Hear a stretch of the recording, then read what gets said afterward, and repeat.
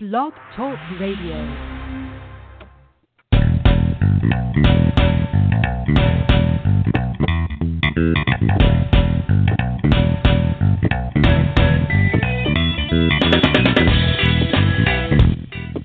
Welcome to the Football Garbage Time NFL podcast. My name is Wong, and I'm the editor-in-chief of Football Garbage Time. And with me, as always, is senior staff writer Ryan Whitfield. How you doing, Ryan? Oh, I'm doing dandy on the eve of the Stanley Cup playoffs, so I couldn't be in a better mood. Oh yeah, right. We got a lot of stuff coming. I know you probably have to have half an eye on the Celtics, though, right? I mean, they are also going to be in the NBA playoffs probably this weekend, so you a Celtics fan at all? Oh, of course I'm a Celtics fan. I think you had some work during the Bulls series last year, but when you lose Kyrie, Gordon Hayward, Daniel Tice, and on down the list, the prospects are pretty nil, so I'm not. I won't be paying too much attention, to be honest. Yeah, so at least you have somebody to root for. The Bulls basically are hunting for that lottery pick, and they're doing a great job of getting that lottery pick. And the Blackhawks also complete disappointment this year. So I got nothing. I'm rooting for my 5-5 Cubs right now, which is even disappointing. So I got nothing going on for me. So we got a lot to discuss today. We're going to be talking about Jordan Matthews going to the New England Patriots. We're going to be talking about Eric Reid and free agency, and whether what he did during the season might be impacting his free agent market. We're going to talk a little bit about Alex Guerrero, Brady's controversial trainer, and Bill Belichick, because there's been some back and forth there, including what's happening with Gronk. And we're going to talk about some quarterbacks in the draft that other people aren't really talking about. Everyone's talking about the top five, but we're going to talk about some deeper guys that might be worth picking in the second, third, fourth round. And then we're going to have some way too early AFC and NFC conference champ predictions and much more. So let's go ahead and get this thing going.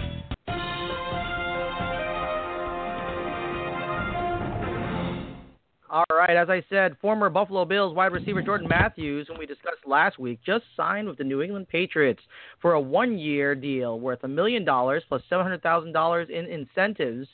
And the kicker is that it's only $170,000 guaranteed. It's a very, very small amount. Now, just to give everybody a little bit of background, you might recall that back in 2014, the Titans traded their second-round pick to the Eagles for the Eagles' second-round pick and their Eagles' fourth-round pick. Now, those picks ended up being, for the Titans, Bishop Sankey and Marcus Huff. And on the other side of that, for the Eagles, that became Jordan Matthews. So, if put it in perspective, Sankey was waived by the Titans in 2016. He was waived or cut multiple times until being placed in IR prior to the 2017 season, and essentially is now nowhere to be seen. Huff was waived by the Titans in 2016 and has since been waived or cut 4 other times before landing on a reserve future contract with the Cowboys, so also essentially out of the league. Matthews, on the other hand, had 3 moderately productive years with the Eagles, none of which that he broke 1,000 yards and none that he had more than 8 touchdowns, but moderately productive years in the Eagles, being traded on August of 2017 to the Buffalo Bills for Ronald Darby. And, of course, the Darby trade worked out well for the Eagles. We know how all that turned out. But then Matthews went on to Buffalo, was injured immediately upon getting there, really had a injured, marred season, only played 10 games, started 7, had a very anemic 282 yards and 1 single touchdown, averaging only 28.2 yards per game. But he's back, and now he's in New England. So what are your thoughts about Jordan Matthews and New England Patriots? Yeah, so to put on record that I haven't been overly biased this offseason. I've not been overly thrilled with the majority of the Patriots' approach. While I understand that it seems that they're building more for restocking and kind of restocking the farm here and not worried about Brady's window, which makes sense for the long haul of the franchise, but and you don't have that next quarterback, it's been somewhat concerning. But with that said, this is one of the few moves this offseason that I actually really do like by the Patriots. Now, I think I don't often bring stats to the show, so get ready. I think you're a little bit unfair there. You mentioned that he didn't eclipse 1,000 yards in his first 3 seasons, but he did put up 2,700 yards over the 3 seasons total. So overall, he was about 100 yards on average short of hitting 1,000 yards per season during those 3 years. So he was better than people give him credit for in Philadelphia. I've never really understood the Jordan Matthews. I heard a couple of the fantasy guys this week talking on some local sports stations saying that Matthews, his stats were inflated in Philadelphia because he was the only target. And it was before, Ertz had really developed and before Nelson Aguilar developed. And, okay, so those guys took a while and didn't develop as quickly. Doesn't some of that praise deserve to land on? I know he got a lot of targets. I think one year he had like 125 targets. So obviously he got fed the ball.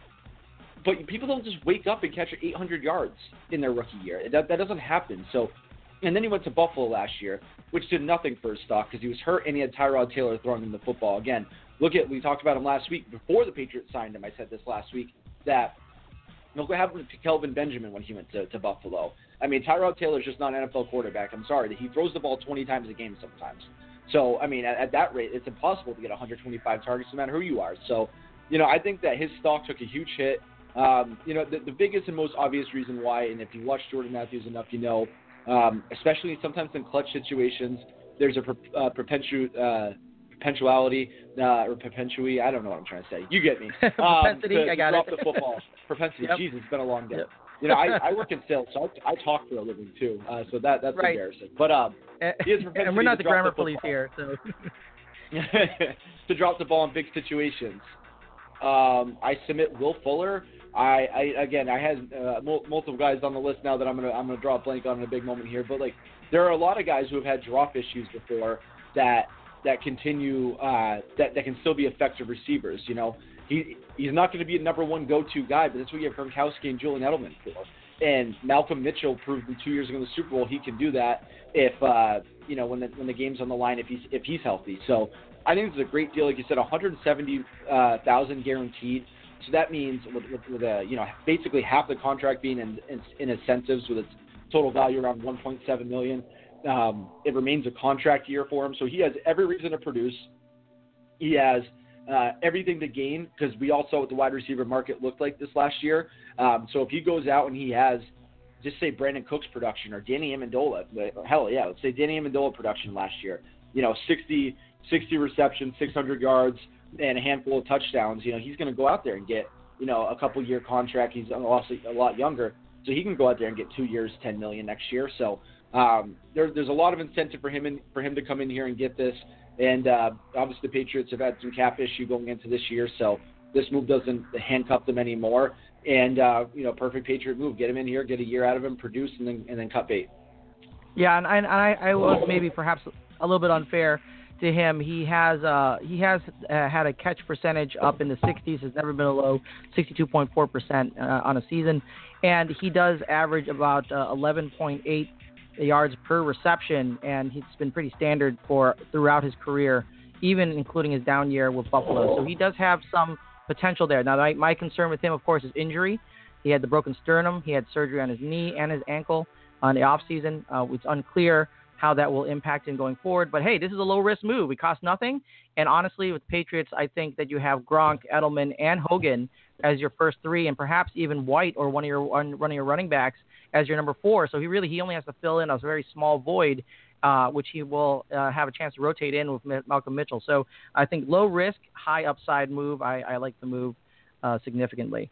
And one just to make the point. Yeah. Yep. Before we move on, I want to throw this to you because this just came to me. Would you rather have Sammy Watkins at equal money or Jordan Matthews at equal money based on what they've both done in the NFL? At equal money, wow. That's a tough one because I think the problem is that the market is so much better for Jordan Matthews because he had such a bad year last year. But yeah, equal money, I'd probably take Jordan Matthews because he's much more consistent. Because he can run routes? Is that what you meant to say? Because he does something besides run flat routes? And he catches the ball, and yeah, he runs a lot of routes and catches the ball. Those are two things you like out of your wide receiver, right? Run routes and catch the ball, something that Sammy Watkins has a problem with.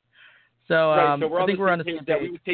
We would take Jordan Matthews at equal money, but the difference is that Jordan Matthews cost 1.7 and Sammy Watkins was double digits. So, right. That just shows you some of the GM, caliber brains out there. Right, and wide receivers are difficult to come by, and this is an interesting stat I saw thrown out recently. In the past 3 drafts, there have been 13 first-round wideouts, and they've only produced one Pro Bowler and there are 9 players of that in 13 that have never caught 40 passes in a season.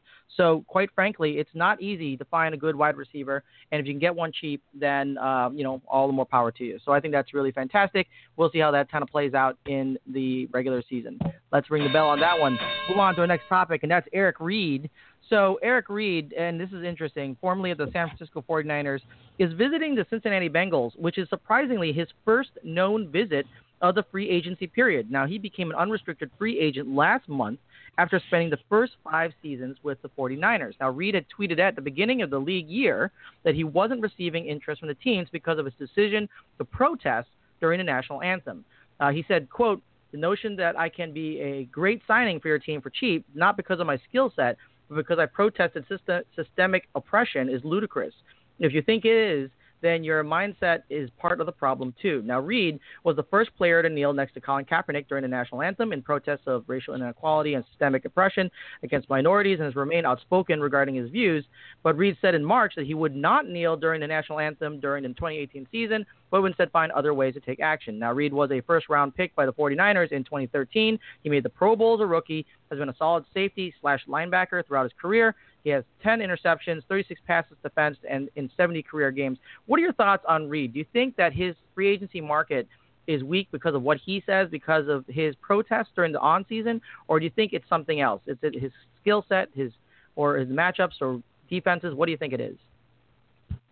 I think, and I don't want to get too political here, I think my opinions on the protests have been well documented, but yeah, I'd say the thing that gets frustrating in these situations for me is that it's always looked through, it's again, not to get too political, but there's definitely the bipartisan system of, we're going to look at things in, you either fit into this category or that category. So either it's because his skills have diminished, or it's because of the league is taking a blackball stance against him because of his protests.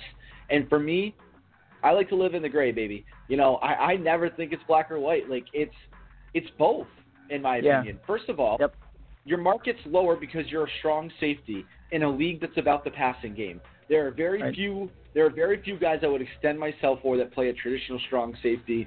And a healthy Cam Chancellor before the last couple injuries, what he was 2-3 years ago.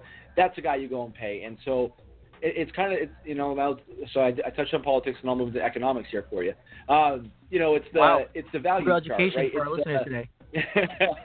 it's the product, the break even point or the pricing chart of where does value and opportunity meet, right? So on one end you have his skill set where it is and what the value per strong safety market is, and then you have to factor in that while I disagree with the people who get angry at the protesting, the ratings are down, and there are people out there taking surveys, and if you pay attention to Twitter, there are people claiming they're stopped watching the league because of this. And I don't think it's the major reason why people have turned away from the league and the ratings are down. But there is a price value chart, and so to some degree, I think it is that people don't want the headache of this, or the owners of the teams don't. And let's be honest, the owners are the good old boys club, so I'm sure that there's some not very open-minded people in there, and I think McNair down in Houston would be point A. But, I think some of these guys do look at it and disagree with it, and they don't want the drama on their team. They don't want it to hurt their brand because at the end of the day, it's a business. But I think above all else, the thing I always say, that if Cam Newton started taking a knee every time it was outspoken as Colin Kaepernick, Cam Newton would still be employed. It's just, I think Colin Kaepernick should be a starting quarterback in the NFL, but we're talking about a bottom 15 guy, and if you have him on your team and you don't have the right pieces around him, which most bottom 15 teams don't, they look at it and go, hey, is he going to win us a Super Bowl? No. Do I want this headache, or do I personally agree with it? No. And so it's all these other factors. So I think it's multiple. I think he should have a job, and I think Colin Kaepernick should have a job, but to just say that it's one or the other, again, you're a strong safety in a passing league, so that definitely plays a factor. And if you can't see that, then I don't know what to tell you. Well, the Bengals have not shied away from controversy, and they are a good place for him to be because they do have a little bit of a gap there. So it'll be interesting to see how that works out. So let's go ahead and ring the bell on that topic. Move on to our next topic, and that's a little bit of controversy with Bill Belichick and Rob Gronkowski. So Rob Gronkowski has been working out at TB12 since last year with Tom Brady's controversial trainer, Alex Guerrero. In fact, at one point early last season, Bill Belichick chastised Gronk in front of the players for being a TB12 client. Now, in December of 2017, Belichick banned Guerrero from the sideline and stopped letting him fly with the team. He was also forbidden from treating players other than Tom Brady at the stadium. However, Guerrero was still training players at the TB12 center adjacent to the stadium, so it really wasn't much of a ban. But it's not only Belichick that thinks poorly of Guerrero. Guerrero previously ran afoul of the Federal Trade Commission in 2005 by claiming his nutritional supplement, Supreme Greens, could cure terminal illness, including cancer, AIDS, multiple sclerosis, and Parkinson's disease. He was found to have faked clinical evidence regarding to a 100-patient test group, which never actually existed. He also falsely represented that he was a doctor. Not only is he not a medical doctor, but he only actually has a master's in Chinese medicine from a college in Los Angeles that has since lost its accreditation in 2007. Now, the FTC forced him to pay a fine and to never represent he's a doctor and to never again attempt to sell these types of products. But several years later, he did so again with NeuroSafe, a product that he claimed protect players from concussions, and this time he used Tom Brady and Wes Welker to help him make sales. The FTC once again shut him down in 2012, but Guerrero continues to treat Brady and other Patriots at TB12, a company that Guerrero and Brady are partners at. Now, clearly, no head coach wants his players to use their own training staff. They want them to work with the team's training staff. But what do you think about the Guerrero business? Was Belichick right in confronting Gronk on working with Guerrero, or should these decisions be left just to the players? They're all a bunch of babies. If you'd asked me years ago if I could ever be this angry at Bill Belichick, Tom Brady, and Rob Gronkowski, I'd tell you impossible. But I mean, these three petulant children have really, really done it to me this offseason. Wow. And the funny thing is I say this, and I hope none of those Twitter people I've been fighting with are gonna now go and post. Or go and listen to this, but okay. the sensitive Bobo Patriot fan out there says, "Oh, nothing's wrong. No, the media's just making this all up." Yeah, I mean, 100 stories saying the same thing. Rob Gronkowski's still not committing to playing via his agent, Drew Rosenhaus, by the way. Right. Tom Brady, who for the first time in his career with a year left on his contract, hasn't redone his contract on a team-friendly deal. And Bill Belichick and Robert Kraft went and basically begged Josh McDaniels to come back before he left. No, nothing to see here. Nothing's wrong. Woo, Patriot way. Idiots. Dumb asses. Anyways, this situation. Oh, Gronk, when you get chastised in practice, boo-hoo. Oh, my God. These guys, I am at the end of my leash. So help me God. Let's get the facts straight. Alex Guerrero is a snake oil salesman. He is filth. He is human trash. He lied, like you said, about curing cancer, diabetes, the whole 9 yards, and he backs it all up by saying, well, it's just not noticed by the West because it's Eastern medicine. I'll tell you, against my entire family's wishes, and mainly just because I'm terrified of it, I haven't been to a doctor's in 6 years. So I really read into Eastern medicine because that's my whole prevention plan from dying. So I believe in Eastern medicine. But to say that to soil the name of Eastern medicine in the name of your own selfish capitalistic pursuits, which is, again, from an Eastern culture standpoint, against everything that they're about, because you're really just claiming Eastern things so you can monetize it and grow this TB12 brand. Disgusting. Tom Brady, you earned the right to work with whoever you want. And Bill Belichick, get over it. Your training methods, you think that they work better than anything, and you don't want all these guys going to the team, and you don't want them there. I get it that if he starts, overstepping his grounds, you don't want him there. That's fine. But at the same time, I don't know. He's doing something right with Tom. Something's working. Because 5 years ago, his game was getting worse. He was not progressing in 2012 and 2013. Now, Jimmy G coming behind him and lighting a fire under his ass certainly helped. But that's around the same time that him and Guerrero really started the new stuff, and he really switched over a vegetarian diet. And not to get on a rant here, but there's 3 elite athletes in Boston right now on each team. Zdeno Chara, who's 41, who's doing what Brady did, is also a vegetarian. And then Kyrie Irving is a vegan or a vegetarian. So there's something to cut meat out of your diet, but that's a story for another day. So anyways, the 3 of them just need to shut the hell up is what they need to do. They need to get over it. There's this constant posturing in the media and this whining back and forth. I'm getting to the point, I'm not kidding. I would package the 3 picks, Draft one of these quarterbacks up high, release Brady, fire Belichick, and tell Gronk to effing retire because I'm done with it. Wow. You guys want to sit here and do this power struggle? It is nauseating. It's in Brett Favre territory now. It really is. This Gronk dragging this saga out. This is the most selfish, look at me crap I've ever seen. And you know what? Gronk is underpaid, but at the same time, you know what? Try making it healthy through more than one season every 4 years. Try playing all 16 games and instead of sitting here whining about your contract. These guys, a bunch of babies is what they are, and it's sickening. Right. It is the fall of the Roman Empire. The dynasty's over. Wow, check that out, everybody. I'm going to put one of these up there. I've never heard your rant against the Patriots that way before, but I do agree with everything you just said there. So let's go ahead and ring the bell because I can't top that. Let's move on. Let's move on and talk about some quarterback targets in the draft. So everyone's talking about the top 5. You know, we've been talking endlessly about Sam Darnold and the 2 Joshes and Lamar Jackson and basically and Baker Mayfield, all those guys. But let's talk about the next tier of quarterbacks. Let's talk about Mason Rudolph from Oklahoma State, and let's talk about Luke Falk from Washington State. So Mason Rudolph first. You know, in 2016, Mason Rudolph completed 63% of his passes for 4,910 yards, 28 touchdowns, and 4 interceptions. Pretty good. 2017 completed 65% of his passes for 4,904 yards, 37 touchdowns, and 9 interceptions. Even better. So there's been some talk about whether Mason Rudolph can slide in and help the team. Of course, there are concerns with him because he doesn't play under center. He plays in the shotgun, and his accuracy has been a little bit shaky. Plus, he's been criticized for not going through his progressions while in college, which doesn't really matter in kind of the spread offense they play in Oklahoma State. So what are your thoughts about Mason Rudolph, and when do you think he might go? And throw out a couple of places where you think he might end up if he were drafted. Mason Rudolph is one of my sneaky favorite quarterbacks in this draft. I mean, I've been on record saying this multiple times. This top 5 class, it's kind of the general theory of quarterbacks in general, right? You know, if you're on a team and you have 2 quarterbacks, it means you have no quarterbacks. And if you're an NFL draft class and there's 5 quarterbacks who are interchangeable where they could go, that means you have 0 good quarterbacks. That means that none of these guys have established themselves as elite. And I saw this earlier, tweeted by Mark Leopold. Now, it's from a site called playerprofiler.com, which no disrespect I've never heard of, so I don't know how to trust it. But they basically have Josh Allen's comp.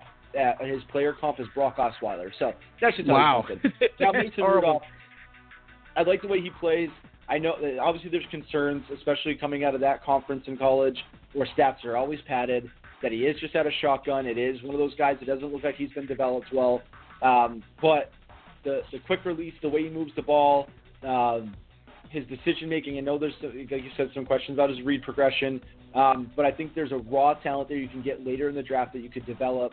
And, so I mean, with that said, my number 1 spot he could go, it's really 2 spots I see him, but my first spot is New England as a guy that doesn't have to come in and start right away because despite, I got a little taken away with that last rant. So if Belichick, Brady, and Gronk are listening, please don't do any of the stuff I just said.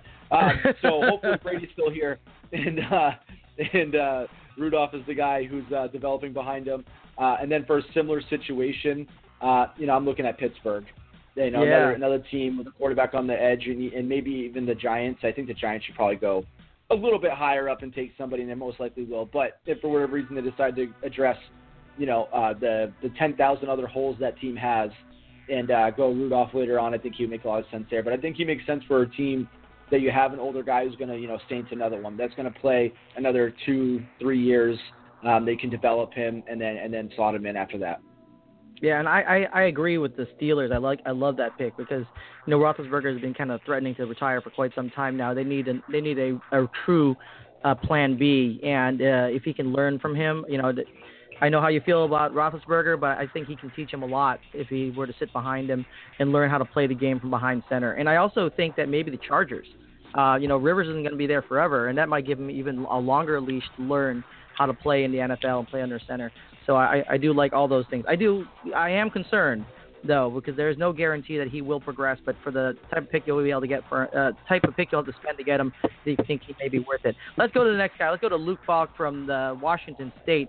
Now, he has had a little bit of a longer time proving it in college. In 2015, he completed 69% of his passes for 4,561 yards and 38 touchdowns and just 8 interceptions. And then he progressed in 2016 to completing 70% of his passes for 4,468 yards, 38 touchdowns, and 11 interceptions. And then this past year, 3,593 yards, 67% completion percentage, 30 touchdowns, 13 interceptions. So a little bit of a down year this year. Now, keep in mind, just like we saw with Rudolph, he plays in a spread offense.